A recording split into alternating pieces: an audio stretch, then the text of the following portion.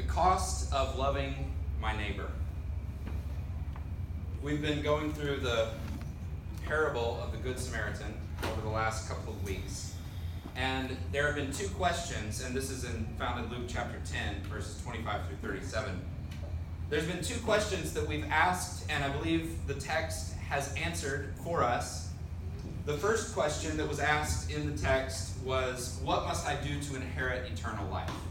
What must I do to inherit eternal life? And I think that the answer in the text is that you can't do it. Okay? Now, that was a long explanation, and we talked about that 2 weeks ago, about what it takes and what must I do to inherit eternal life. And the answer is that what it takes is so impossible for you, you are never going to be able to accomplish it. Okay, you've got to love God perfectly every single day. Okay, you've got to love other people as yourself perfectly all the time. All right, it's just impossible for us to do. And so the answer that we looked at when it says, what must I do to inherit eternal life? The answer is nothing. The answer is nothing. You can't do enough. You can't pay enough. You can't do enough good deeds. There's nothing you can do. Jesus alone was able to fulfill the law. Jesus alone was able to do it perfectly, to love God perfectly, to love others perfectly. In fact, he gave of himself and laid down his life for others. That's how he showed love for his neighbor, by laying down his life for people who were even enemies of his. And so we ask, what must I do to inherit eternal life?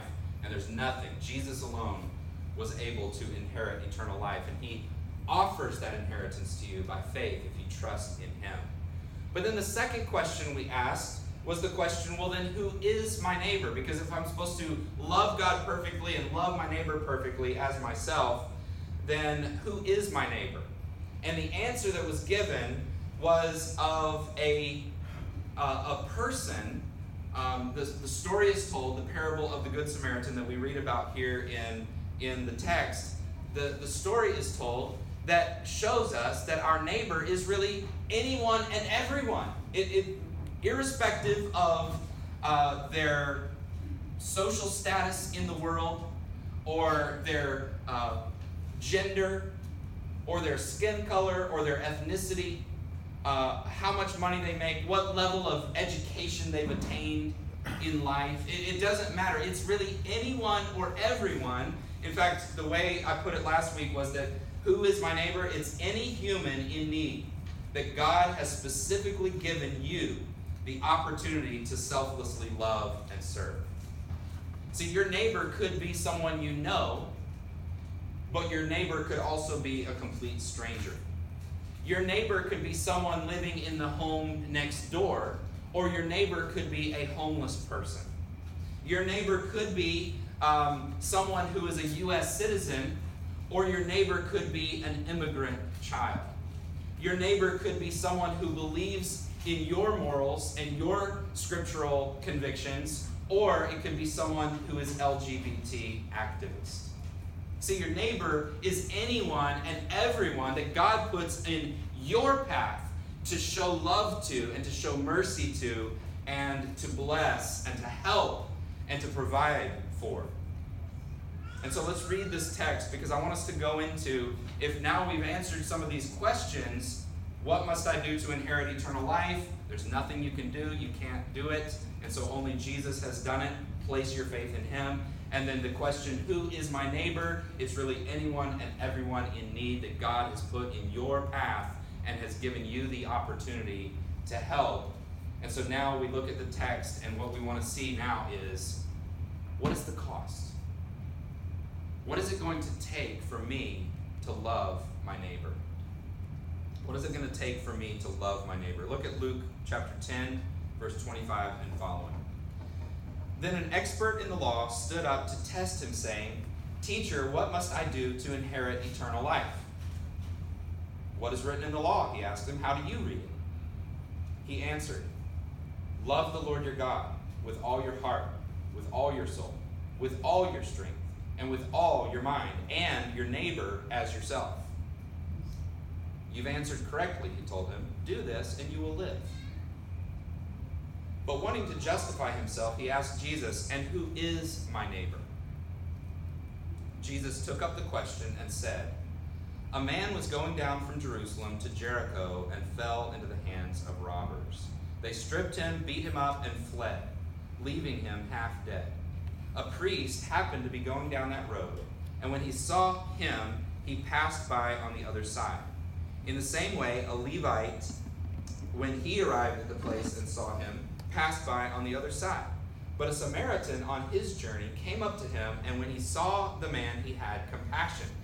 He went over to him and bandaged his wounds, pouring on olive oil and wine.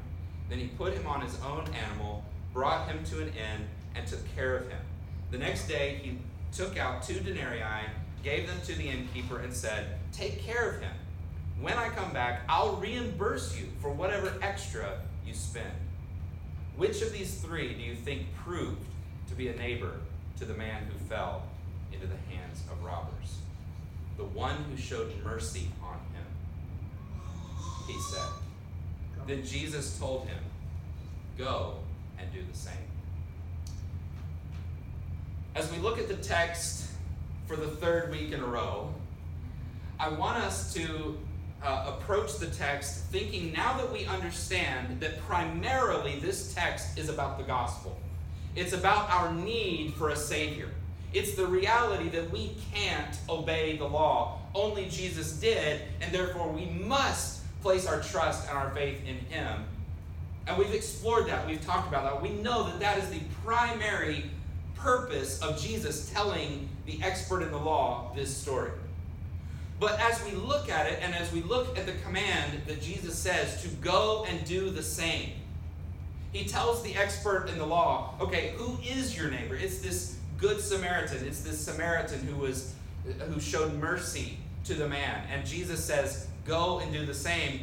The gospel doesn't give us a free pass from not ever doing good deeds. Okay? Good deeds don't save us.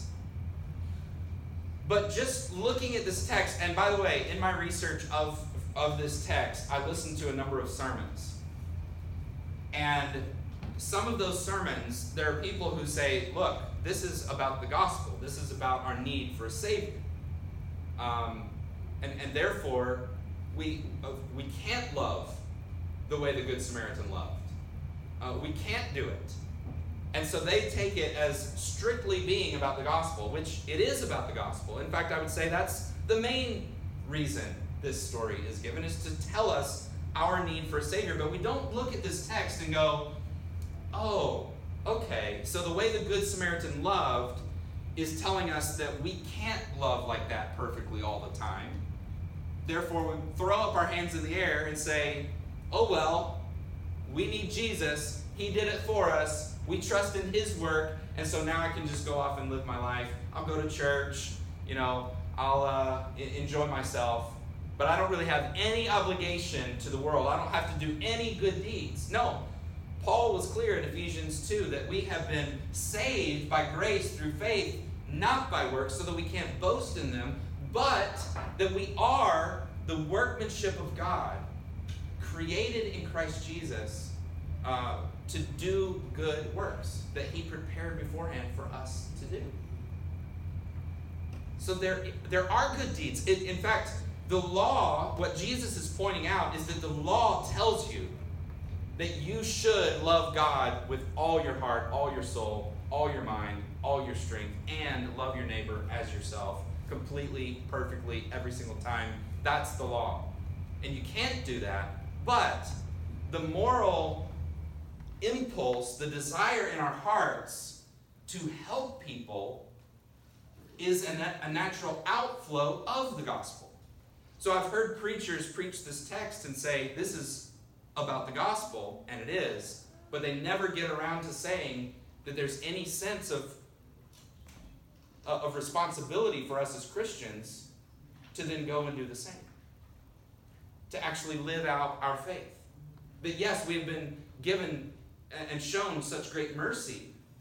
And so as Jesus says in Luke 6, then you show mercy.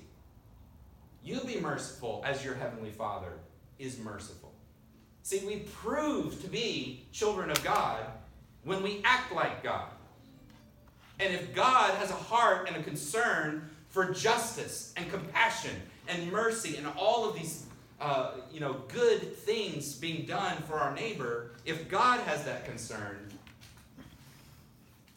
for the downtrodden and the poor and the immigrant and the widow and the orphan, if God has that concern, then you and I have that concern as well. And so that's what we talked about last week, is that we need to actually understand who is my neighbor, because we do need to go and do the same. We do need to go and approach this not just as a gospel text, which it is, but also the implications of the gospel being lived out through us, is that we are to go and do the same. And we go and do the same in the power of God, the strength of God, in the power of the cross, not in our own power, and not to earn favor with God, because we already have favor with God by grace. And we're not trying to earn favor with God by doing good deeds. We're doing good deeds because it's who we are. We bear the family resemblance. And so we go and do the same. And so as we consider those two parts of this text, and by the way, the other way that people take this is they take it as just the kindness aspect. The Good Samaritan was kind, we should go and be kind. They completely miss the significance of the story, which is the gospel, and they just look at being a Good Samaritan. In fact, that's what we know Good Samaritans as now, is someone who does a good deed. We call them, even in the media, they call them Good Samaritans. Everybody knows what a Good Samaritan is because it has to do with being kind.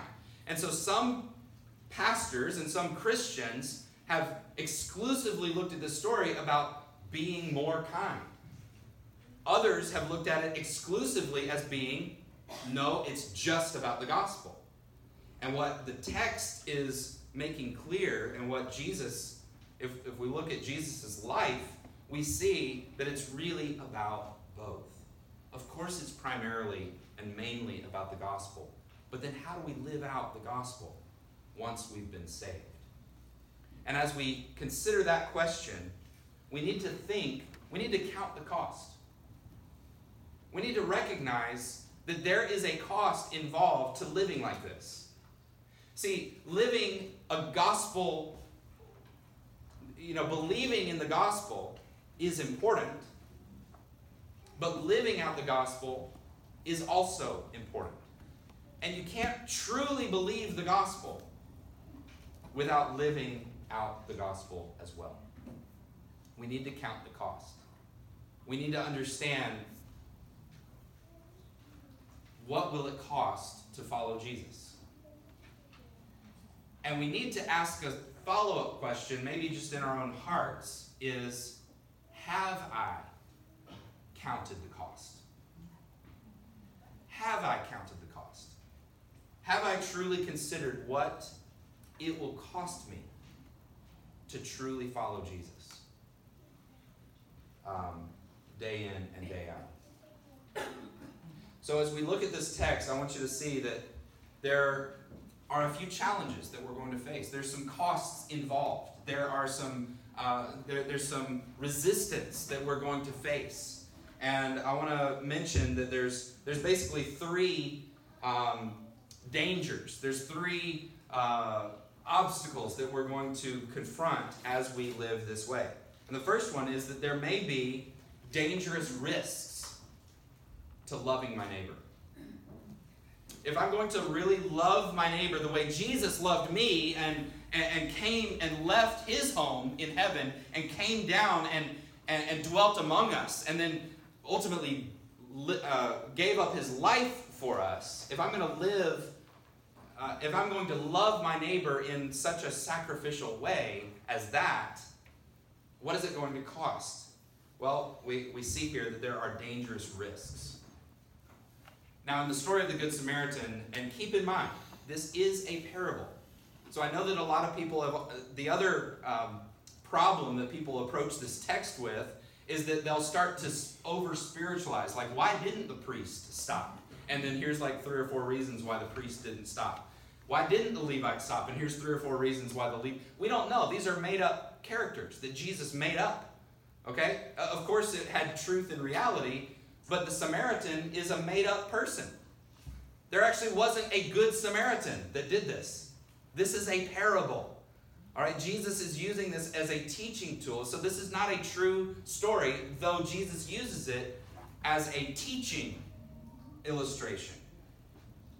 But as we look at it, we do know that Jesus was using real circumstances, real people, to represent this story. So there were Samaritans.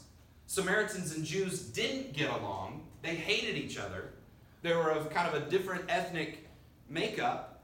They had a different religious viewpoint. And so they didn't get along at all. They hated each other.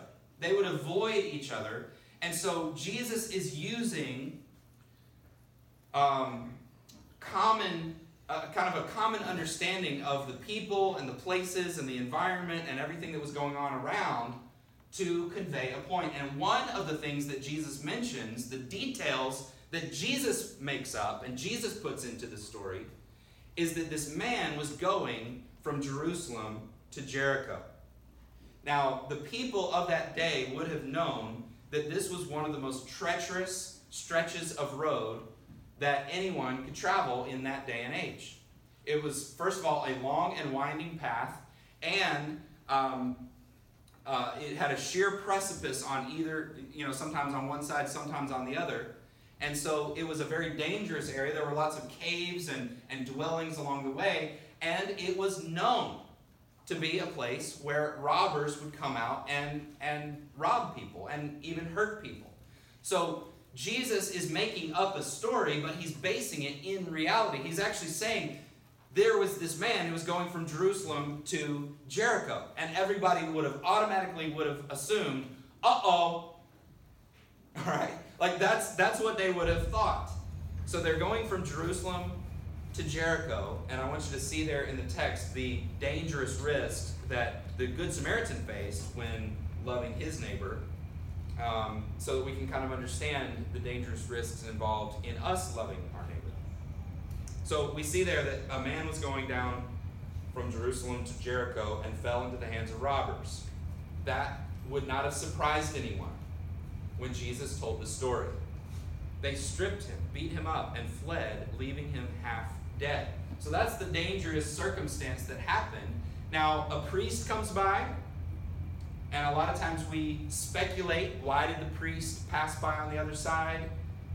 Okay, I mean, we could run that mental trail, and we could come up with some legitimate reasons why a priest might pass by on the other side. Some people say, he wouldn't have wanted to get his hands bloody because that would have made him unclean. He would have had to go to the temple, and he would have had to wash and have a ceremonial thing. He'd be out of commission for a week because of it. Okay, yes, that is true. That is possibly why he passed by. But the fact that Jesus mentioned it was Jerusalem to Jericho, it's possibly because it was dangerous. The Levite passes by on the other side. Why would a priest and Levite pass by on the other side? Possibly because it was dangerous. This Samaritan, however, on his journey, came up to him, and when he saw the man, verse 33, it says he had compassion. He went over to him and bandaged his wounds. So this man is on this dangerous journey, and he's a foreigner. He's just passing through. He's not welcome in this country. If a Jew is going to get robbed on the journey from Jerusalem to Jericho, what do you think they're going to do to a Samaritan? Right? So for this Samaritan to come along, and this is a known, treacherous, dangerous stretch of road, and for the Samaritan to come along and get off his donkey and come beside this man who is beaten up and half dead and bloody, and to reach down and help him up and actually spend time. I mean, he doesn't know if these robbers are nearby waiting for someone to come along. I've always been told, don't stop for someone who's stranded on the side of the road because of this instance that happened one time way back when, or I heard about this thing. where they were just doing that as a decoy so they could come and jump you. I mean, maybe that's true. Maybe that would happen. But sometimes we're afraid to help someone because of the dangerous risk that is involved. So I think this Samaritan, we've got to understand the risk that the Samaritan was willing to take by getting off of his donkey and to getting down into the ditch and spending that time. I mean, this must have taken a little bit of time for him to bandage the wounds and to get him up and revived enough so that he can get up on the donkey. This was a dangerous risk. And not only that, but he goes on and so he went over to him, bandaged his wounds, pouring on olive oil and wine. Then he put him on his own animal, brought him to an inn, and took care of him. That's also a dangerous risk. I mean, going into this Jewish inn in Jewish territory in Israel, and being a Samaritan, coming into this inn and asking the innkeeper to take care of him, that I'll pay you back later.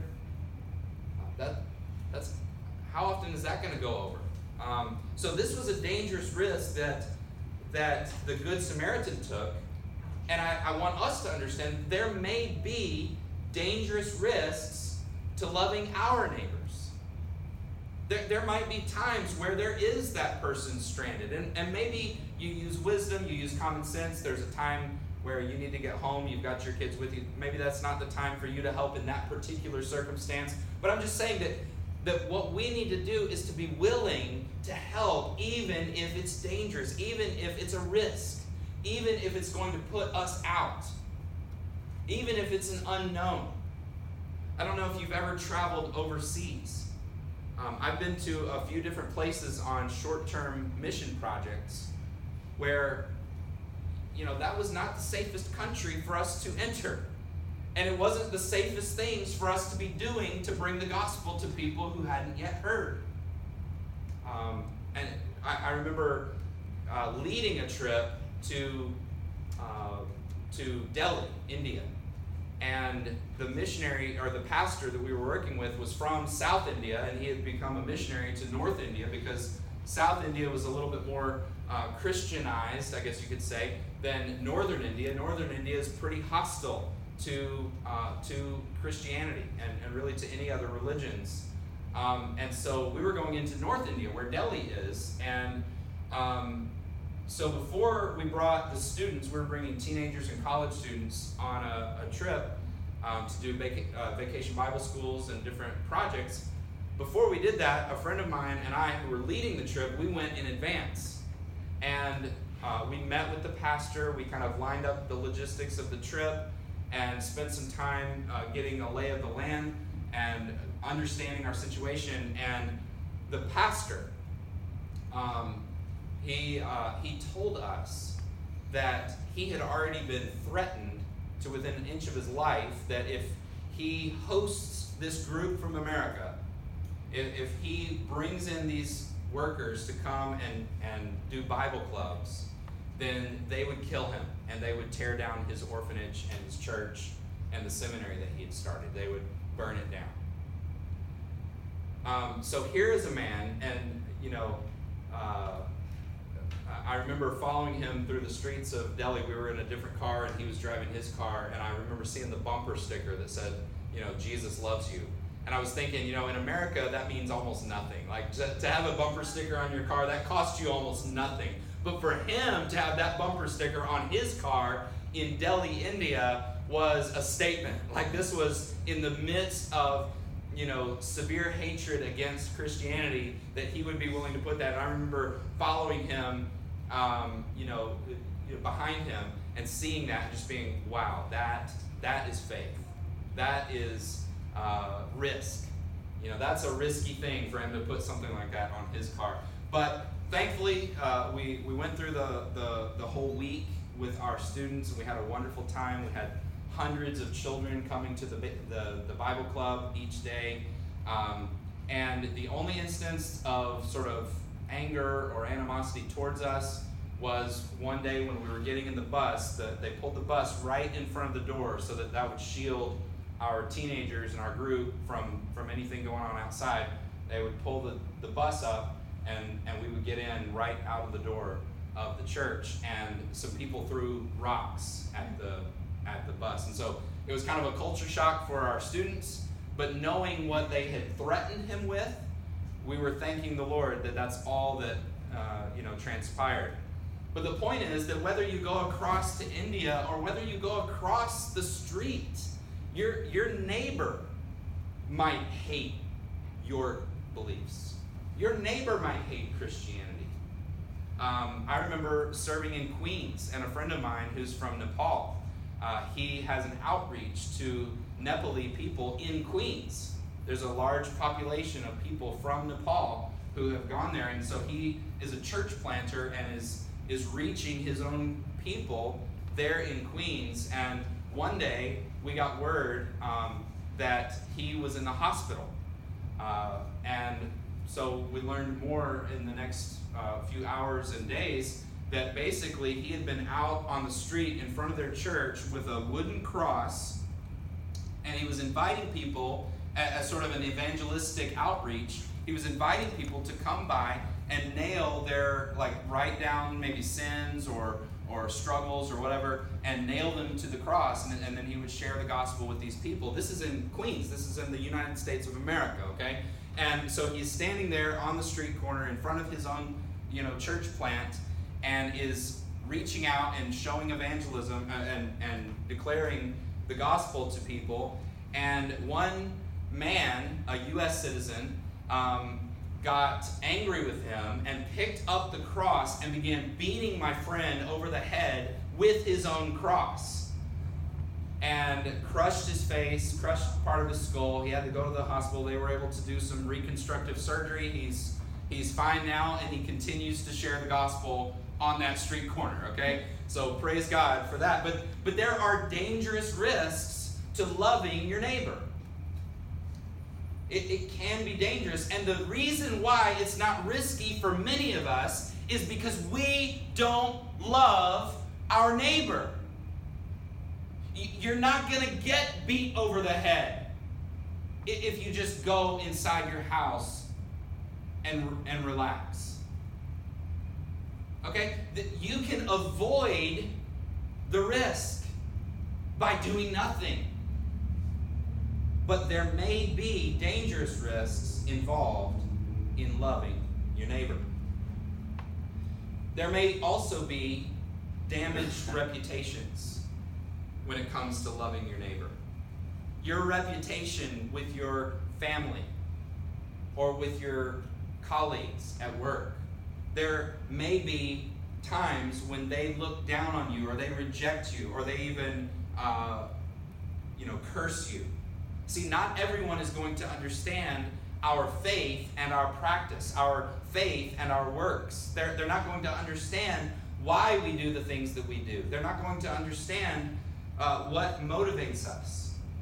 But it is not our job to worry about what other people are thinking of us.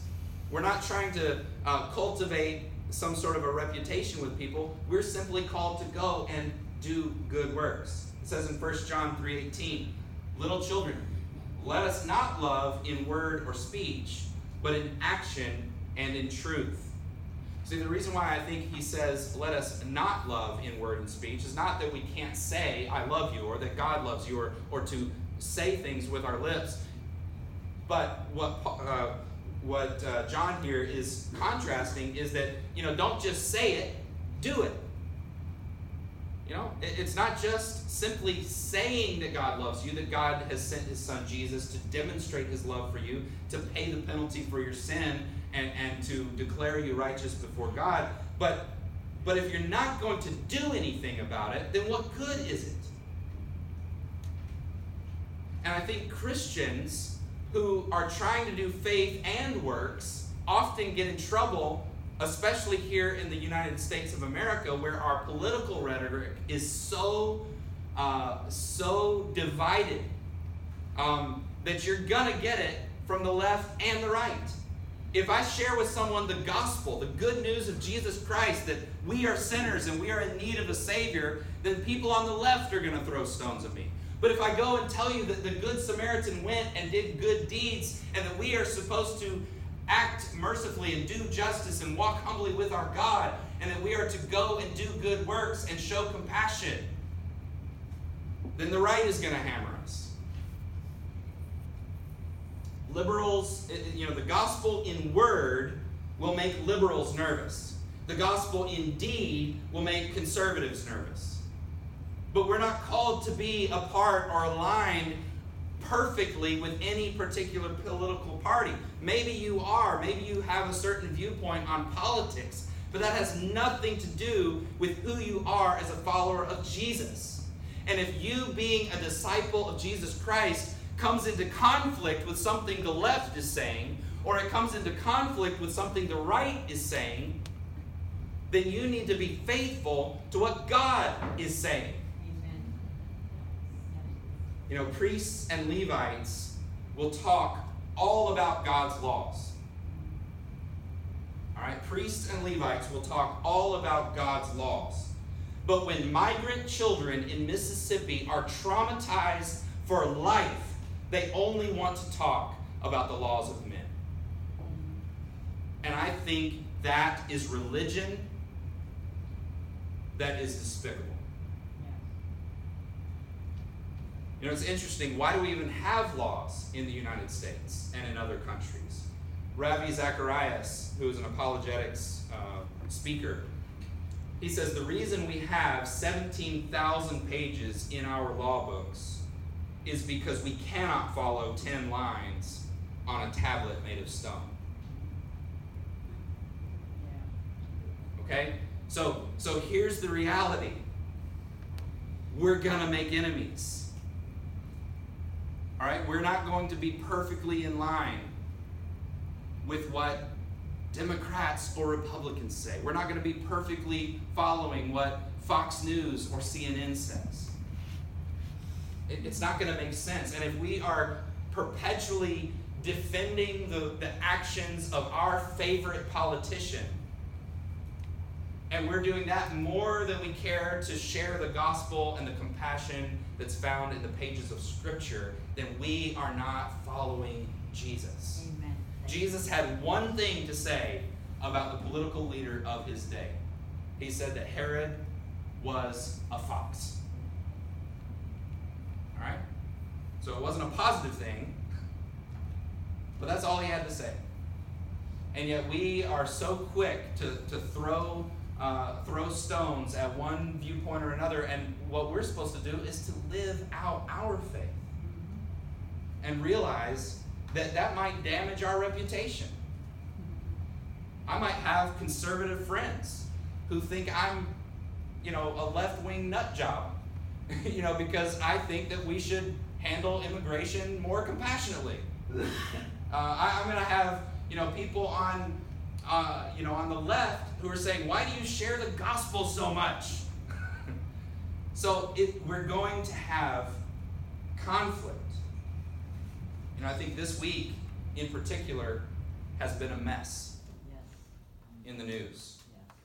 And I try not to spend too much time on the news, but sometimes there are such big events that happen in our culture that we can't help but notice. We had a mass shooting where the shooter in El Paso drove 600 miles because he was concerned about the Hispanic invasion of America, in his words.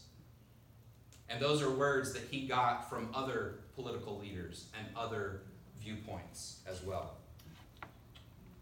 There's no doubt where he got that language and that idea.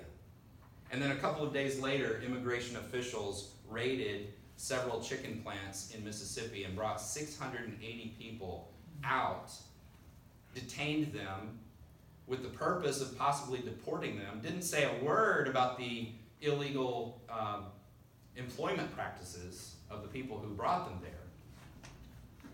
but just ripped people from their families. And of course they realized pretty quickly that that was the wrong thing to do. So about 300 of them were almost immediately released because they had little kids at home. This is cruelty. Amen. Okay? This is not a just law. This is not healthy for our country. It's not healthy for anyone, for either party. And for us as Christians to never speak out. See, we've got to take these dangerous risks. And we've got to be willing to love our neighbor, whoever they may be, legal or illegal, immigrant or U.S. citizen, homosexual or heterosexual. We need to love our neighbor. That doesn't mean we condone illegalities. We don't condone immoralities. But simply loving them. My wife and I have been reading a book by Rosaria Butterfield. I've known about her for 3 or 4 years, but she was a lesbian activist and was a professor, a tenured professor at a very respectable institution. And she had a neighbor. And this neighbor was a Christian. And he and his wife would have her over every single week into their home to love her. And over time, Rosaria Butterfield would listen to what they said. And you know what? At first, she would go to her classroom as a professor, and she would tell her students, mockingly, tell them what this, fundamentalist, religious Christians next door, what they said the other day, and just mock them. But then over time, because that love was shown year after year after year, the Lord captured her heart and came into her life. And she left that lesbian lifestyle and that rejection of biblical practices. And she herself became a Christian, a follower of Jesus. She is now married to Kent Butterfield. And they have several children. They homeschool. They love the Lord. They're active in church. He's a pastor. And they open their home almost daily to show hospitality to people who are hated and rejected and estranged. And they bring them into their family and extend love. So there may be damaged reputations, but I think it's worth the risk. Regardless of what our coworkers think of us, regardless of what our family members think of us, it's worth putting ourselves out there to stand for justice and mercy and to show compassion the way God showed compassion to us. I think there's also the possibility that there may be a costly expense. So there may be damaged reputations, there may be dangerous risks to loving our neighbor, and there may be costly expenses, like actual financial cost. This might actually hurt your bottom line, it might hurt your wallet, in order for us to go and love our neighbor in such a sacrificial way. Look back at the story here. The parable of the Good Samaritan, it says, back in verse 27, when the expert in the law answered, "Who is my neighbor?" What must I do to inherit eternal life? Remember his answer? He said, "Love the Lord your God with all your heart, with all your soul, with all your strength, and with all your mind, and your neighbor as yourself." We sometimes look at that phrase, "love your neighbor as yourself," and we don't really give it a whole lot more thought other than just, okay, we need to love other people. We need to see the example of the Good Samaritan. But what we don't see there is the idea of what does it mean to love your neighbor as yourself. See, I think I like what Jonathan Edwards says about this is, it's not that it's not that we just do a good deed for a neighbor here and there, or we just happen to see something, a problem, and we open our wallet, we open our home, and we meet that need, and then we go on about our business. Now, how do you love yourself? If you have a need, do you wait until you're kicked out on the street before you start addressing your problem? Do you wait until you're dying of hunger before you give yourself some food? Do we wait until it's the last minute before we actually care for ourselves? No, we don't wait until it's the extreme. We do it every day. We're caring for ourselves because we love ourselves. We need food. We need shelter. We take care of ourselves. And so we don't wait until the last minute. And so a lot of times we say, well, I don't think I can help because I don't have enough money. I love, again, going back to what Jonathan Edwards says. He says, I can't help because I have nothing to spare. And he says, I can't help anyone, you usually mean, I can't help anyone without burdening myself or cutting into how I live my life. But remember the text in Galatians where it says, bear one another's burdens? If you don't actually share the burden, if it doesn't hurt you, if it doesn't burden you a little bit, then are you really bearing anyone else's burdens? He says, we in many cases may, but the rule of the gospel, be obliged to give to others when we can't without suffering ourselves. If our neighbor's difficulties and necessities are much greater than ours, and we see that they are not like to be relieved, we should be willing to suffer with them and to take part of their burden upon ourselves. Or else, how is it that rule fulfilled of bearing one another's burdens? If we are never obliged to relieve others' burdens, but only when we can do it without burdening ourselves, then how do we bear our neighbor's burdens when we bear no burden at all? Jonathan Edwards. I love that, he goes on to say, it is true that some people don't have, in Edwards' words, a natural faculty to manage affairs to advantage. In other words, sometimes we look at a homeless person on the street and we say, well, it's because of their, they just haven't handled their life well. They haven't done what they should have done. They're on the street because of their own ignorance, or their own, stupidity. That's why they're on the street. And so we write them off as, I don't have to care for this person. I don't have to love this neighbor, even though God has put them right in front of me, because they're irresponsible. And so we pass by on the other side. But Edwards says, and he believes, that we should consider the lack of this faculty, in other words, these mental, time management and just kind of the common sense things that we do when we go to work and take responsibility for ourselves. He says we need to treat that person almost like being born with impaired eyesight, he gives the example. He says such a faculty, in other words, the mental faculty to be able to care for yourself and take responsibility, he says such a faculty is a gift that God bestows on some and not on others, and it is not owing to themselves. This is as reasonable as that to he whom providence has imparted sight should be willing to help him to whom sight is denied, and that he should have the benefit of the sight of others who has none of his own. So in other words, we care for people not because they are irresponsible and lazy, but because maybe they don't have the mental faculty, the mental prowess to be able to care for themselves. We help them regardless. We see in the story of the Good Samaritan all of the costs involved of loving your neighbor as yourself. It says that the Good Samaritan on his journey came up to him when he saw the man he had compassion. He went over to him and bandaged his wounds, pouring on olive oil and wine. That probably wasn't too expensive, but it was something he had on his person that he willingly gave to the man. Verse 34, then he put him on his own animal, which put him elevated in relation to him, lifted him up and put him on his own animal. Instead, he walked, showing sort of the weaker nature, and brought him to an inn and took care of him. In other words, he took care of him through the night. And the next day, he took out 2 denarii. Some people have conjectured how much money this is, and how much it costs to be in an inn such as this. And they figured that this is probably about 2 months' room and board at this inn. So for 2 months, he's being cared for, possibly, if we're doing the calculations right. And it says he gave them to the innkeeper and said, take care of him.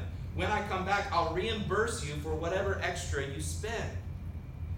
This person is opening himself up to fraud, potentially. What if he comes back and the innkeeper says, well, yeah, he took a turn for the worse. We're going to need you to settle up. he's opening himself up to abuse here, and yet he's willing to put his credit card to open up his own tab so that this man could be cared for. This is lavish love for his neighbor. This is costly.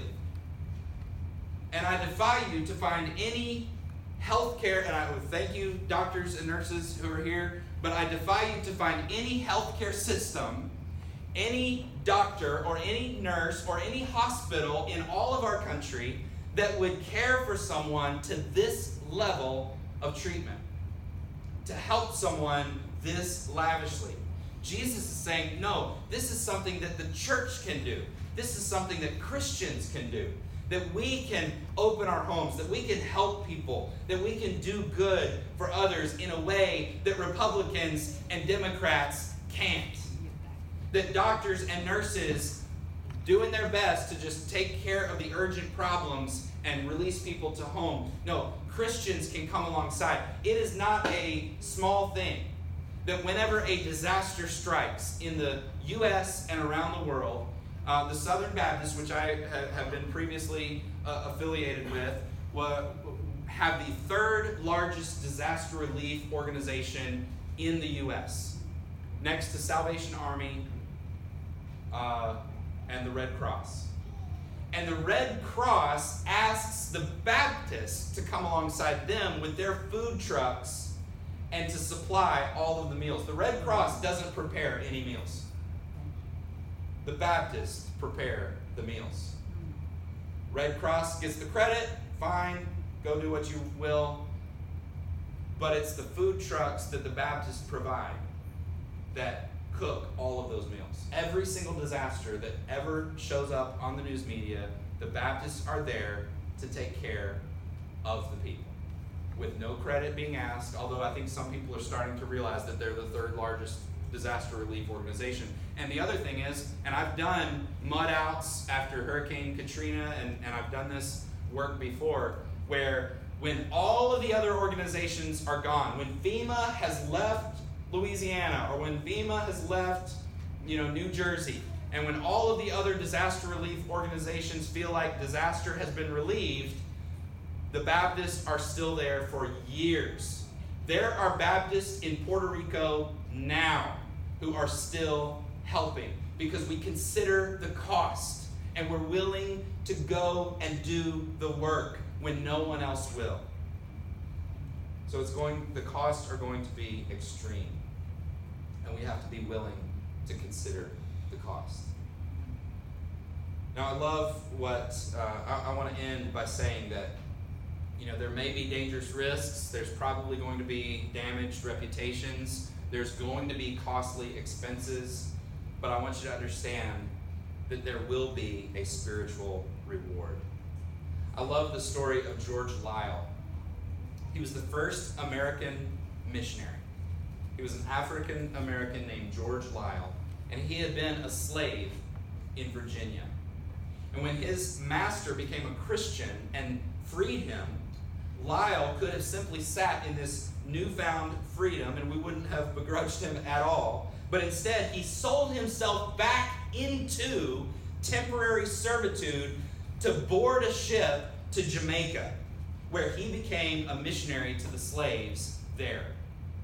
In fact, so this is now, we recognize George Liele as the first missionary from the U.S. And it's because of his selflessness. And I read a story about him, and it said this: if there were ever anyone who might have said, I have a right to be now at ease, to turn the attention back on himself and use his freedom to make something of himself, it was George Liele. He deserved that. He could have had that. But Liele realized that hearing the gospel had made him an extremely privileged person. And with the privilege of having heard the gospel came the responsibility to take it to others. So he sold himself back into slavery so that he could be taken to Jamaica and bring the good news of the gospel to the people there. There is a spiritual reward for someone like George Liele. And there is a spiritual reward, even if it is costly to us, even if it is extreme for us, there will be a spiritual reward. Remember what the first question that the expert in the law asked to begin this whole parable? It was, what must I do to inherit eternal life? There is eternal life. There's an inheritance for you if you continue to invest in not only sharing the gospel, but showing the gospel through your actions. That there is an eternal reward, that you can't earn it. You can't do anything to get it, but you inherit it when you show yourself to be a follower of Jesus. Robert Murray McCheyne, this is kind of an extended quote, but I want to share this with you. He says, kind of to let us know that yes, there is a spiritual reward, but there's also a spiritual reckoning. There's a spiritual reckoning that will be done, not only to judge those who are lost, but also for our lives as Christians. That how we lived our lives matters to God. And so Robert Murray McCheyne says this. He says, I fear there are some Christians among you to whom Christ cannot say, come, you blessed of my Father, inherit the kingdom prepared for you. He says, your haughty dwelling, your prideful dwelling arises in the midst of thousands who have scarce a fire to warm themselves at and have but little clothing to keep out the biting frost. And yet you never darken their door. You heave a sigh perhaps at a distance, but you do not visit them. Ah, my dear friends, I am concerned for the poor, but more for you. I know not what Christ will say to you on the great day. You seem to be Christians, and yet you care not for his poor. Oh, what a change will pass upon you as you enter the gates of heaven. You will be saved, but that will be all. There will be no abundant entrance for you.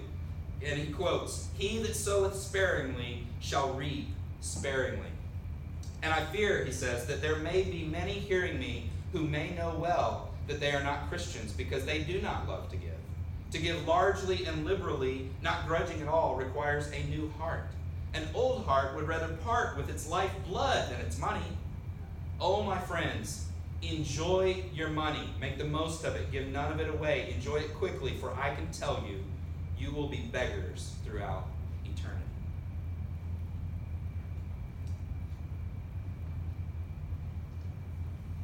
It's interesting because I think Jesus is actually a little more harsh.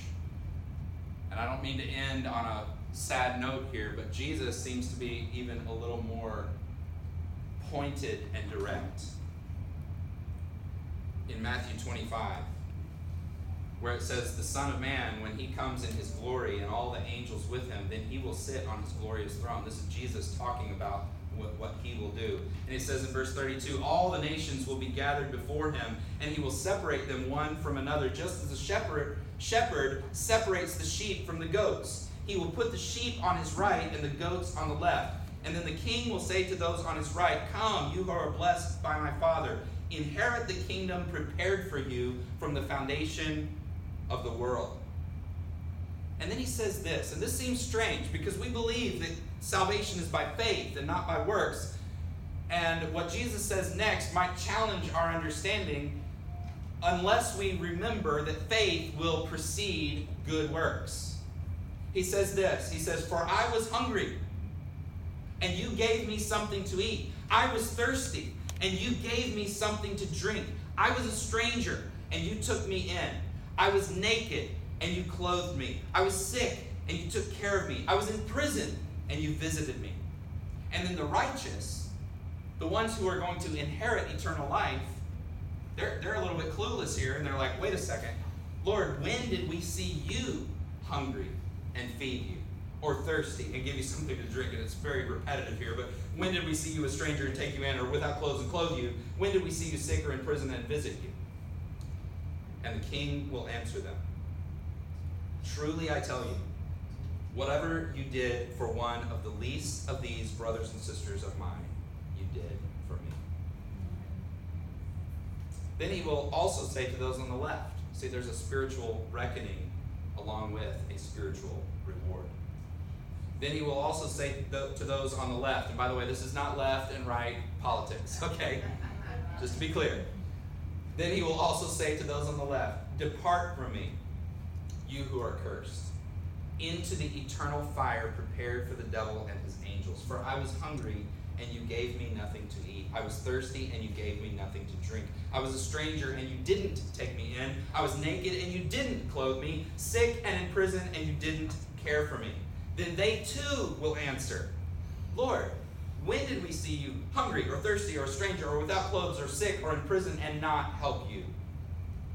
Then he will answer them, I tell you, whatever you did not do for one of the least of these, you did not do for me. And they will go away into eternal punishment, but the righteous into eternal life. Wait, I thought it was faith alone that saves us. It is.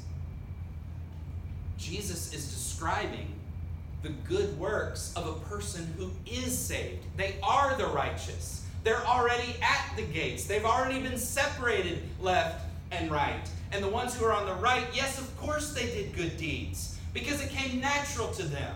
They cared for the least of these. It was obvious. Be merciful as your heavenly Father is merciful. So it's not that you're saved by works, but if you have been saved by grace through faith in Christ alone, then you will do good works because God has already prepared them beforehand that you would walk in them.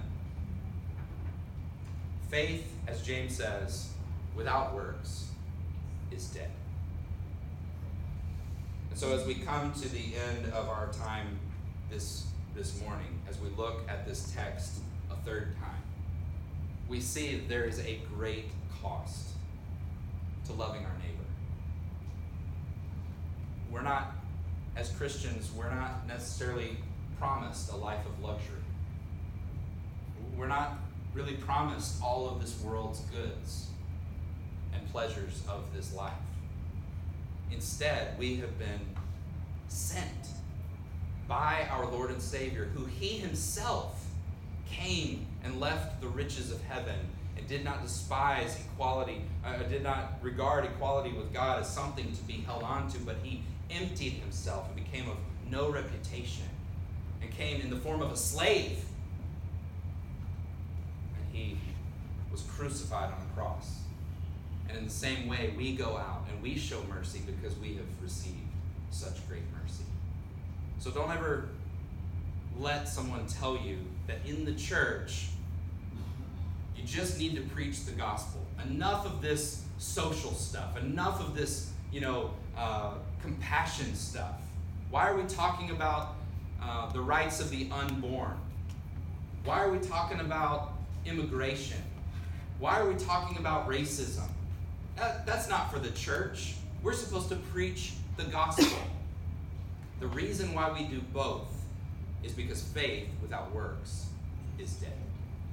Father, we thank you for your mercy. We thank you for your justice. We thank you for your compassion and your long suffering. And we thank you for your kindness. That, as Paul says in Romans 2, that your kindness was intended to lead us to repentance. And so we pray now, Lord, that as we go out from this place, that we would treasure the gospel, that we would thank you daily for saving our souls. But Lord, please do not leave us just simply as baby believers